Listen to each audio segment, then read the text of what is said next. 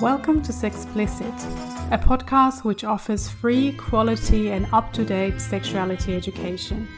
In this podcast series, I will be talking about sex and sexuality explicitly. No topic is too taboo and no question is inappropriate. This is a safe and educational space to explore your deepest curiosities. My name is Anissa Varaste. I'm a clinical sexologist and this is Sexplicit. Welcome to another episode of Sexplicit. Today I'm going to talk about open relationships or consensual non-monogamy. Open relationships is something many people are talking about right now. And I see many people in my therapy room who have come to seek help either because they want to understand how to approach it or because it's gone very wrong. So here are some tips to help your relationship stay grounded. These tips and strategies are helpful regardless if you are in a monogamous relationship or in a non-monogamous relationship. When we talk about open relationships or consensual non-monogamy, the assumption is that most people are monogamous and a minority of people participate in polyamory or are non-monogamous. But let's pause and think about it for a moment. When we say most people are monogamous, I'm curious to know what we exactly mean by that. Because when we look at the statistics, a lot of people who say are in monogamous relationships and identify as monogamous, in fact participate in infidelity, which is not monogamy.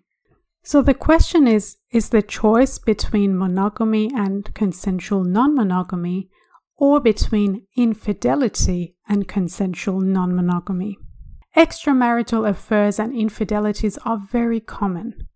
Most estimates indicate that around 60% of men and 45% of women are willing to report that an affair has occurred sometime in their marriage or long-term relationship.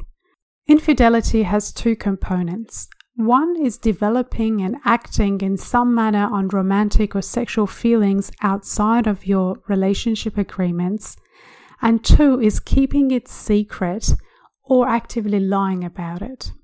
When I'm working with my clients after an infidelity, it often seems to me that the lies and deception cut even deeper than the extramarital romance and sex.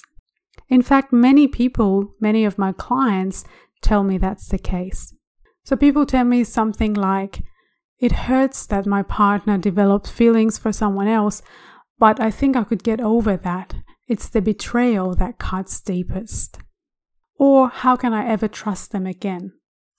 I knew something was up and I asked and eventually actually confronted my partner and they denied it over and over again. How can I ever trust him again? So many couples recover from the betrayal and successfully rebuild their relationships, especially those who seek support from a therapist, a counselor, or friends and family. But what I find fascinating is that many people can recover from infidelity, but not tolerate the idea of polyamory or open relationships, which is consensual. So if a person is in a situation that they're really having strong feelings for someone other than their partner, they have a choice to make. They could get a grip, make a decision not to act on it, and follow through with integrity by remaining monogamous, or they could push the boundaries of their agreement and either edge towards infidelity or really dive right into the deep end with full-blown deception. But polyamory and consensual non-monogamy offers a third option. You can have a real conversation about it with your partner. Sometimes people ask me for my personal opinion. Is monogamy better or polyamory and consensual non-monogamy? Basically, I'm not a fan of deception, either as a human being or as a therapist. I really honor people who value transparency and personal growth enough to choose polyamory rather than choosing to go underground with infidelity. I also deeply honor people who choose monogamy and are in touch with their values and have the integrity to live up to their values and be the person they aspire to be, making good agreements and following through with them. I deeply honor relationships that the partners tune in what they want and how they're doing as things evolve throughout the years and update and renegotiate their relationship agreements to reflect changing circumstances, growth, and interests. One of the main questions I get from people is, why are people drawn to alternative relationship structures? For example, to polyamory or consensual non-monogamy in general. There are many reasons people engage in consensual non-monogamy. The most common reason is that this is just the way they are. So for a lot of people, this is an orientation, an identity. Another reason is that when people are in a relationship which is not perfect in every single way, which by the way is almost all relationships, and they may have a super strong relationship with each other, and they don't want to end that relationships, but at the same time they have other needs that can be met by someone else, they may consider polyamory or consensual non-monogamy. And this can take so many different forms. For example, there are people who are asexual, one partner is asexual. There are sometimes one of the partners want to explore kink, or they're really interested in kink and BDSM and the other person is not. Or it may be that one of the partners has a new awareness of their sexual orientation, for example, bisexuality, pansexuality. And these are some reasons why people open their relationships or pursue polyamory. So an example is that a couple is struggling with an extreme desire discrepancy, and one partner wants frequent sex and the other one wants sex rarely or never. They still love one another and want to stay together for multiple reasons, but the higher desire person is deeply frustrated and feels trapped. They may say, I don't want to leave my partner, but I don't want to be stuck in a sexless relationship for the rest of my life either. And the lower desire partner feels pressured, pestered, sad, guilty, or other emotions. And they may say, I want my partner to be happy and I can see the trap they're in. We signed on for a sexual marriage or a sexual long-term relationship, and now I actually prefer a sexless marriage or a sexless relationship. I can see their pain and my lack of desire is hard on them. I want both of us to be happy and I don't want to have sex when it isn't what I want, because neither of us are really enjoying this. But I also don't want to end this relationship because it's awesome, because we're in love, we appreciate and respect each other. So in circumstances like this, sometimes people choose to pursue polyamory or consensual non-monogamy. But as I said, the most common reason is an identity and orientation for most people. This is just the way they are. The next question that a lot of people ask is, what do we need to do if we want to explore polyamory or consensual non-monogamy? Firstly, it's important to figure out what you want and why you want it. This is an important first step because sometimes people either go ahead with it because they're afraid to lose a partner. For example, I've worked with people that one of the partners really wanted to open their relationship and the other one, out of fear of losing their partner, agreed, and this can end up in very difficult and even disastrous situations where the couple and the people involved can get terribly hurt. Or sometimes a couple want to open up their relationship because their relationship is not working and they hope if they spice things up, it can save the relationship. And this view comes from the place that we have a problem, we don't know how to solve it ourselves, so we're going to create a pressure release valve so it will make it easier for us to be in a relationship with each other. However, in reality, what open relationships do is offer you more opportunities for conflict with more people. So if you have trouble communicating or dealing with conflict, open relationships are going to make that exponentially worse. Open relationships can offer a lot of opportunities for growth, love, and fulfillment, but they are not a fix for dysfunctional relationships. If this resonates with you, I suggest you see a qualified therapist, a sexologist, or a couple therapist to resolve those issues before pursuing polyamory or consensual non-monogamy. So, as I said, the first step is identifying what you want and why you want it. And curiosity is a very legitimate reason too. Some people are just curious, and that's absolutely fine. One thing to keep in mind is that there is no recipe for open relationships, just like there is not one for monogamous relationships. Of course, there are certain things you can do to minimize the risk of getting hurt or hurting others, but like any other human relationship, polyamory or open relationships are messy. You will inevitably make mistakes and experience uncomfortable feelings. But that's just part of being a human. And if we get time today, I will talk about when consensual non-monogamy is not working, what may be going wrong or maybe getting in the way.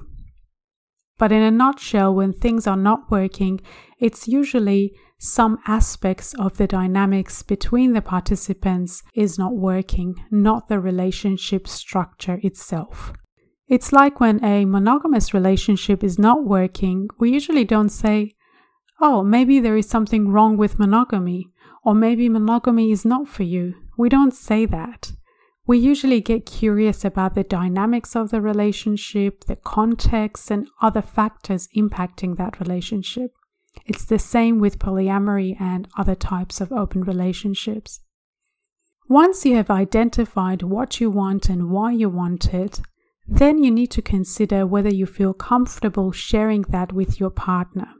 This is usually helpful in identifying communication issues or sometimes even relationship issues. The goal here is to communicate about your own perspective as clearly, deeply, and fully as possible, regardless of the reaction of the listener, of your partner. Of course, there are ways of expressing ourselves that are more likely to result in a defensiveness in the listener, and there are ways to communicate that make it a lot easier for the other person to stay grounded and really understand what is being said. I recommend reading books about emotional literacy, emotional intelligence, or working with a therapist to develop these skills, because they are fundamental. Another important skill in any relationship, but in particular in open relationships, is the ability to self-regulate. Most people have never had the opportunity to get comprehensive education about self-regulation strategies or ways to help stay calm and get grounded during times of stress. Instead, most people have a large repertoire of punishing self-talks, self-blame, self-sabotage, and self-hatred. For people who are in a relationship, what helps them deal with stress is usually co-regulation. So this means reaching out for a hug, or telling your partner you're struggling and you need help, or doing a joint pleasurable activity, be it sex or a beach walk. These are all co-regulation activities. But when you are in an open relationship and your partner is elsewhere and hopefully is having fun with someone else, you want to have strategies in place for self-regulation. Co-regulation is extremely powerful and it has the ability to heal deep and old wounds. But the downside of it is that you can't do it by yourself. You need a willing partner or friend, and they need to be available all the time. So it's wonderful when it happens, but I think we all need to have access to techniques that make us feel happy and calm and grounded, even when we don't have someone else around us. Writing in your journal, meditating, going for a run, physical activities like dancing or yoga or taking a bath are examples of self-regulation. Basically, anything that helps you feel calm and grounded is self-regulation. Another powerful self-regulation technique is intentionally changing thought patterns and self-talks, negative self-talks. I have a worksheet which you can access and download on Relate Sexology website. You can go to the resources section and download. It's called Identifying Thoughts and Feelings. I will also leave the link in the show notes. Self-regulation, like learning any other skill, can take time and practice. Another thing to consider when opening your relationship is that people think that they can keep their relationship the same and just add in other people. If you try to keep your relationship the same when you are exploring non-monogamy, you will most likely end up hurting people you want to explore with and hurting yourselves. Because open relationship is not monogamy plus other people. You are not adding extra toys. You are bringing in people who have their own wants, needs, history, hopes, and dreams. And it's so unpredictable how we're going to interact with people we bring into our lives. So keep that in mind. Let's quickly talk about structure, relationship structures, because most people are not familiar with different relationship structures that exist or the options that may be available to them. Firstly, what I mention to my clients is that don't feel you have to fit in any of these structures. You can design your own relationship. Relationships are as diverse and complex as the people who form them, so don't feel restricted by this list. Nevertheless, here are some examples of relationship structures in consensual non-monogamous relationships. A threesome. This is the most well-known form of open relationships. This is usually when a couple have sex with another individual. This relationship is mainly centered around sex, and the needs of the couple and their relationship is primary to the other persons. Swinging. This means a couple engage only in casual sexual activity with other people, usually other couples. Polyamory. This type of relationship is centered around romance or longer-term relationship arrangements and has many different forms. Some of these forms are primary-secondary structure, which the needs of the primary relationship are put before the needs of any other relationships. There is non-hierarchical structure, which means no relationship has priority over the other, and partners can engage in multiple romantic or longer-term relationships. We also have solo polyamory, where the person identifies as polyamorous and they make a decision about who they want to see and how they see them individually. And there are many other forms as well. If you are interested in learning more about polyamory, here are some books you can read. Polyamory by Martha Kalpi, Polysecure by Jessica Fern, and The Ethical Slut by Dossie Easton. I hope the information today was helpful for you. Thank you to those of you who have reached out, asked questions, and sent me comments and feedback. I really appreciate that, and I love to hear more. You can submit your anonymous feedback on Relate Sexology website in the podcast section. I look forward to hearing from you. We have come to the end of the episode. Do join me again for the next episode. Until then, it's goodbye for now.